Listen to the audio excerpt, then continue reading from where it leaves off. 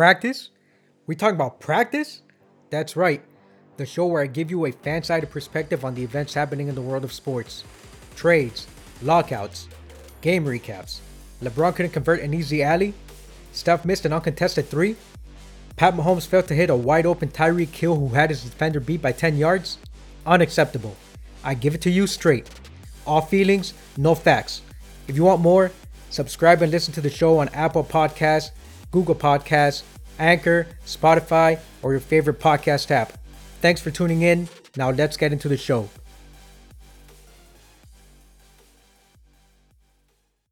What is going on, everyone? Welcome to the show.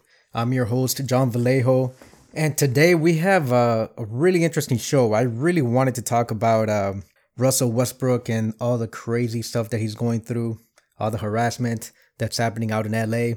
And we'll get into that, but the breaking news of the last 45 minutes, and if you've been paying attention to the sports world, then we all know that it's Aaron Rodgers. Really, Aaron Rodgers, he's been on this trip of his for the last year.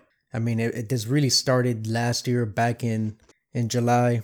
Well, before we get into the details, yes, Aaron Rodgers signed a 4-year deal, $200 million, 153 of it guaranteed. Now, what I've read is that this is a cap-friendly deal. I'm still trying to figure out what part of 153 guaranteed is cap-friendly, but we'll leave it. I leave that to the front office folks to sort out. The Packers are $40.1 million over the cap. They still have to sign Devontae Adams, Rasul Douglas, and Marquez Valdes-Scantling. I don't know that they're going to sign all of them. I do know, or at least I expect, that Devontae Adams will get the franchise tag by the 4 p.m. deadline. So at least Aaron is getting a receiver back. I'm not sure what they'll be able to do as far as providing him any other weapons or beefing up their defense. But 153 guaranteed. I'm disappointed. I'm disappointed that he stayed. If you're a Packers fan, feel free to dislike my take, my point of view. But Aaron Rodgers and look, power to all the players. I always support the employee, always support the players. Whether they're millionaires, I'm always going to take the stands of the players / the employee over the billionaire owner. That's just how it goes. But Jesus, Aaron Rodgers has been playing this whole soap opera crybaby thing for a long time. But it did start in July when he came back to the Packers, saying that he was disgusted with the organization, the way that they treated other outgoing veterans. And maybe there was some sincerity to that statement, but I think it was just him really posturing and preparing the organization, preparing everyone else for what was to come, which was what he dropped at the press conference after they lost in the playoffs, after they lost to San Francisco, that he would take some time to talk about it with his family and see what his next move was going to be after this season. So Aaron Rodgers, pretty much did what Aaron Rodgers does. He pulled an Aaron Rodgers. And I'm not surprised that Green Bay gave him the money. At the end of the day, I think that was his plan all along. When he started back in July, complaining about being disgusted with the organization, when he had his press conference comments after losing to San Francisco, I think the plan was for him to, he was trying to get leverage on the organization. That's all it was. And the leverage worked. He got his money. Hopefully, the press conferences and the days where he goes on the Pat McAfee show will be a little bit more entertaining. Maybe he'll stop talking about COVID and masks and mandates and be funny in other ways. But yeah, that's gonna put Green Bay in a tight spot. They're already way over the cap. They'll apply the tag to Devontae Adams today, I believe. But hats off to Aaron Rodgers. I mean, this was a long con. He was playing it. He was playing the long con from the start. So congratulations to him. It worked out, and I'm glad that this whole Aaron Rodgers situation is sorted out. He'll be in Green Bay for the next 3 to 4 years. But we know it's not over with Rodgers, right? Because if they don't win in the playoffs, I mean, look, as Aaron Rodgers is the greatest quarterback I've ever seen. That's just in my opinion. I get that Brady has the rings, but the throws, the talent, what he's able to do, he's the greatest quarterback I've seen play. And as great as he's been, I mean, look, the Packers have had 13 wins for the last 3 seasons. They've gone to the playoffs 10 out of 12 years with Aaron Rodgers. They won the Super Bowl, 10, 11 years ago? In 2011. But they're constantly a disappointment. I mean, the year they won the Super Bowl, they were 10-6. They've had multiple years where they're the top seeded team and they just disappoint. They don't perform in the playoffs. And, is Aaron Rodgers the modern era? I wouldn't say modern era because it's not like he was from that long ago, but is he the new Peyton Manning? He's extremely gifted, can make all the throws. He's a 4-time MVP. And then in the playoffs, he just always comes up short. And at least Peyton Manning had an excuse. I mean, he didn't always have a defense. Aaron Rodgers has had some pretty bad postseasons the last couple of years. I don't think that's on his defense. It's just on him not performing. And so, as good as he's been in the regular season, his team, they don't seem to show up in the playoffs. And it's also a smart move, that he stayed with the Packers. I never thought he was leaving.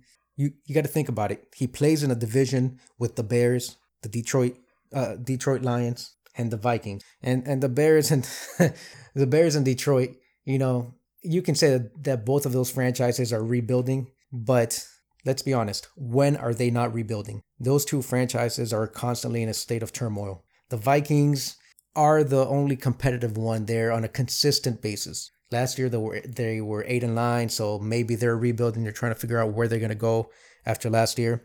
So I mean, it's a cakewalk for him to have games against, to have 2, 4, 6 games against those teams. Nothing's guaranteed in life, but that's almost like a six guaranteed wins for them. So why would Manning go anywhere else? Why would he go to Denver? Why would he go try to compete against these young quarterbacks out on the West Coast in the AFC? It made no sense. And so from the beginning, I knew that he was staying. It was entertaining to watch him on McAfee, to watch his press conferences, to people read too much into his Twitter rants or his Twitter posts or Instagram posts. Oh, what's Aaron gonna do? What does it mean by that? What could it mean that he posted this on Instagram? It means nothing. It means that he likes the attention. He wants to stay relevant, and that's all it means. But it worked. So, hats off to him. The other big news in the NFL that's been overshadowed by the Aaron Rodgers news is Calvin Ridley. Calvin Ridley suspended for a year for gambling. Gambling on his team's games. Granted, he was in Florida using an app that is completely legal to use, and he was not a part of those games. But it's just, as a player, you're too close. You're betting on your own team's games. That's too close for you to be taking those chances. And he makes $11 million a year. He gambled $1,500, and if you look at his bets, I think it was like an 8-team parlay. That tells you that he was just messing around. Excuse me, I'll take a sip of water. But it just tells you that he was just messing around. I don't think that there was any insider trading, although that's the chance that you take when there's a player or a coach betting on games, betting on his team. Again, he did not play in those games, and he was in a state where gambling is legal, using a legal app in that state. But gambling on your own team is just, that's too close of a call. I will tell you this, while he is the one that got caught and he got the book thrown at him, do you really think that he's the only professional athlete betting on games? I have no proof, but think about it. I mean, I just saw an interview with Antoine Walker, who talked about how, and this isn't new, we've all heard these stories, not just from Antoine Walker, but just basketball players in general. When you're traveling, when you're on the plane, you're talking about suitcases and duffel bags full of cash, playing card games. And, some teams, that stuff gets out of hand, but, Antoine talked about how they never got out of hand for the teams that he played, or in the teams that he played for, but you have these guys that are making millions, some of them hundreds of thousands of dollars, and they're betting on a regular because that's what they do. It's in their nature. Even if they don't have gambling problems, they have a competitive nature about them. And when you present them a game of chance, because that's what gambling is, they're going to take that chance because they believe that maybe they're better at that game of chance than someone else. And maybe there are some things that make you better than others. But gambling is gambling. You're taking a chance, but that competitiveness amongst them makes them makes them want to take those chances. So again, Antoine Walker, ended up claiming bankruptcy. He owed almost $1 million to casinos.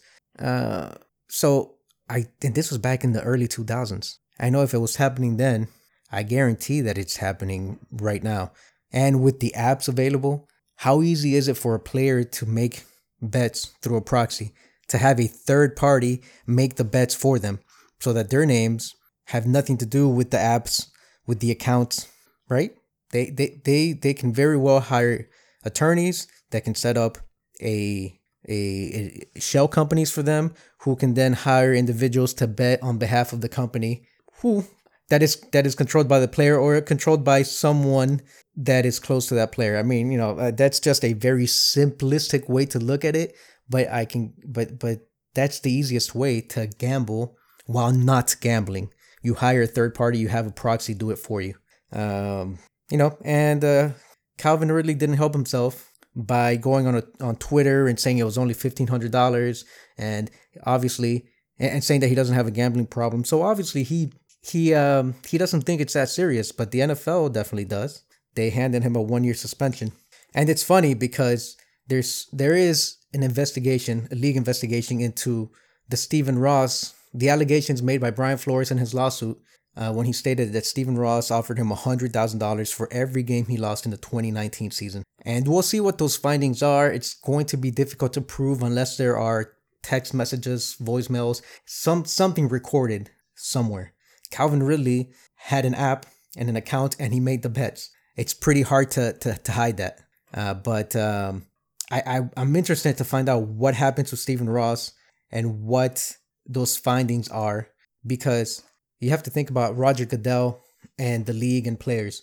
It's very easy for Goodell to punish Ridley. He's a player that he works over. But for the league to have an investigation and then punish Stephen Ross, well, Goodell works for Ross. He works for all the owners. And I wouldn't be surprised if the league has no findings, or if their investigation is not as thorough as it could probably be, to unearth any details or any verifying information regarding the allegations made by Flores against Stephen Ross.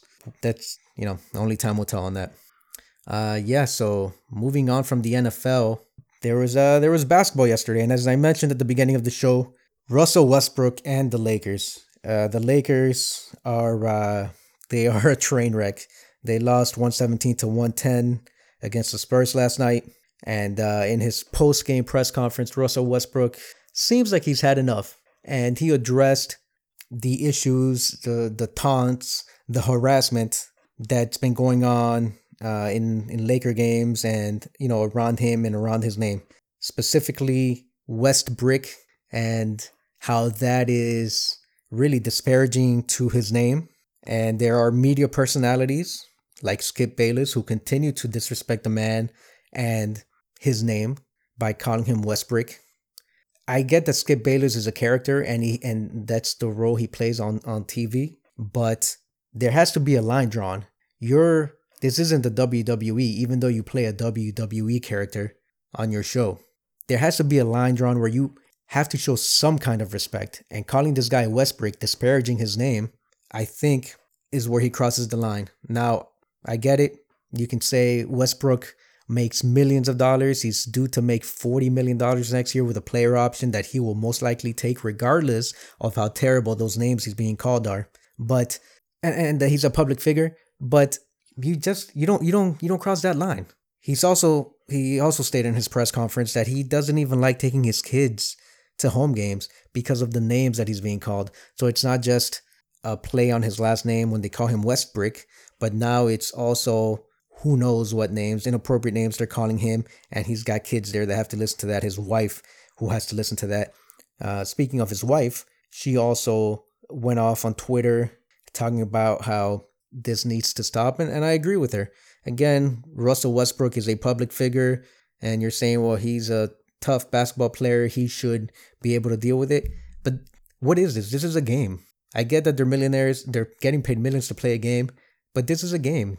And we have adult men and women out there getting drunk and calling this guy disparaging names who can't even bring his family to the games. One thing is if he was just giving no effort, he was out there tanking. But this is a guy who at one point in his career was the most athletic guy in the league.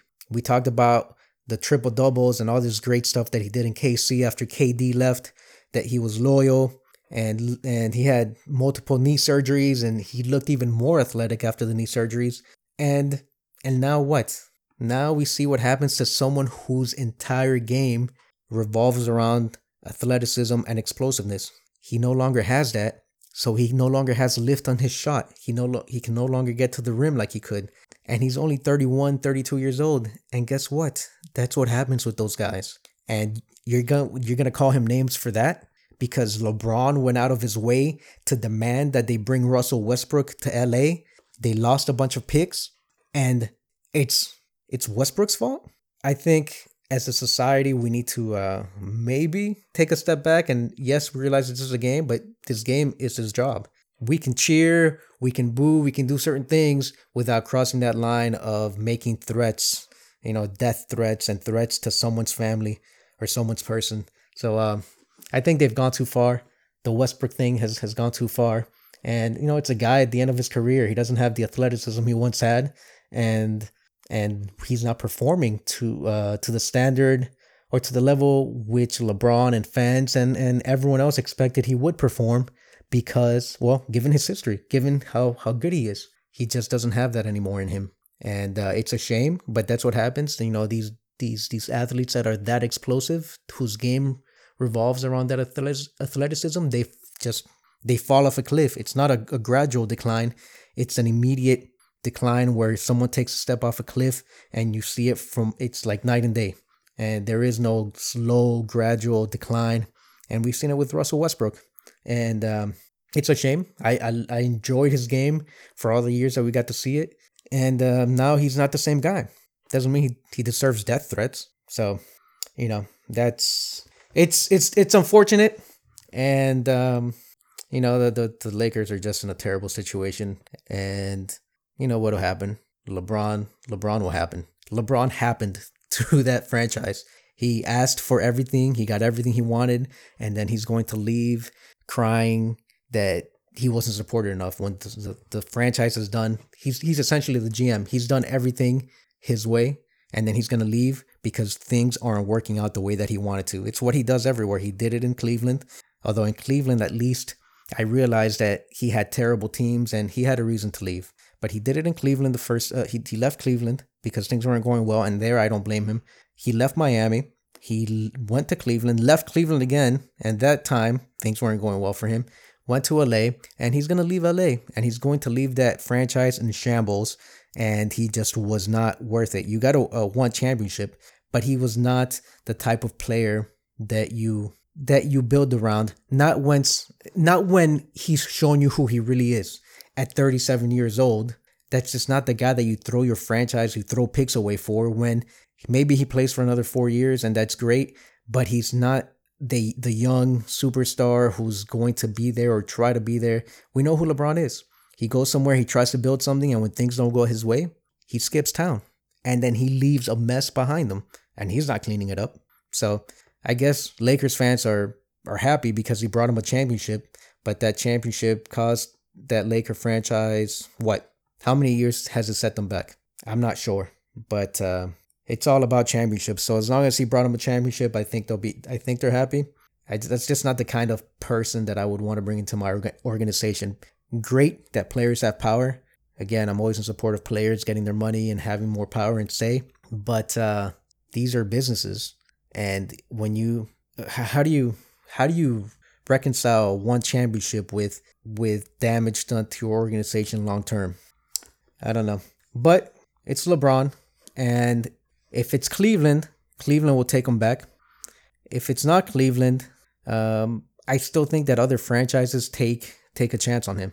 Now, does that chance come with strings? I would hope that wherever he goes to next puts some parameters on what he can or can't do as far as player personnel and decisions made on signings and trades and things of that nature. because that's who LeBron wants to be. He wants to be a general manager slash coach slash player. And, you see what he's done to the Lakers the last couple of years. Those moves have not worked out. In other NBA news, it was Depot Day yesterday. And Victor Oladipo came back for the Miami Heat. And, he had a game that you would expect a guy coming off of injury who hasn't played since April of last year to have. He had 15 minutes, gave you 11 points, 2 rebounds, 4 assists. A solid showing. And it's going to take some time. I think he'll work his way back into the rotation, work his way back into the starting lineup, get more minutes. We'll see who he takes those minutes from. But he's been out for a year almost. So you got to be patient. You got to be patient with him getting back into basketball shape. But I'm excited because if he can stay healthy, I don't expect him to put up 20 points or 15 points a game. That's not, that's great if we get that from him, but that's not the expectation. The expectation is him to be not quite a lockdown defender, but to give you high level defense, him and Jimmy Butler on the defensive end of the floor. And so I'm looking forward to that. Good news for the Heat, who of all the teams, they're the number 1 team in the East, number 1-2 team in the NBA, and they're getting no press coverage at the national level. And of course, I grew up in Miami, I live in Cleveland, but I'm a lifelong Heat fan. I'm no longer as an involved fan as I used to be. I'm not gonna boo, I'm not gonna cheer, I'm not gonna yell at the TV because they lose. But I always support them. And they're having a hell of a year. But who gets the coverage? It's the big three, or the former big three in Brooklyn. It's Harden and Embiid in Philadelphia. While Miami has gone through some injuries. And they just had a really tough 4-game stretch where they went 3-1. They beat Chicago. They beat Philadelphia. They beat Brooklyn. They lost narrowly to the Bucks, defending champs. And that's all with missing key players. The Heat I'm hoping that they have all their people back by the time the playoffs start. And I'm excited for this team to see what kind of push they can make into the playoffs. I know that they don't have a big name. They have Jimmy Butler and some other guys, but it's not the sexy name. It's not the Joel Embiid or the Harden or the Kyrie or the Kevin Durant. And yet they find ways to win. And they find ways to play defense. That's always been the Heat culture. They've never been a high scoring, high flying team. That culture down there has always been about playing defense and getting possessions back. And that's how they're winning basketball games. So I'm looking forward to it. We'll see what the playoffs hold for the Heat.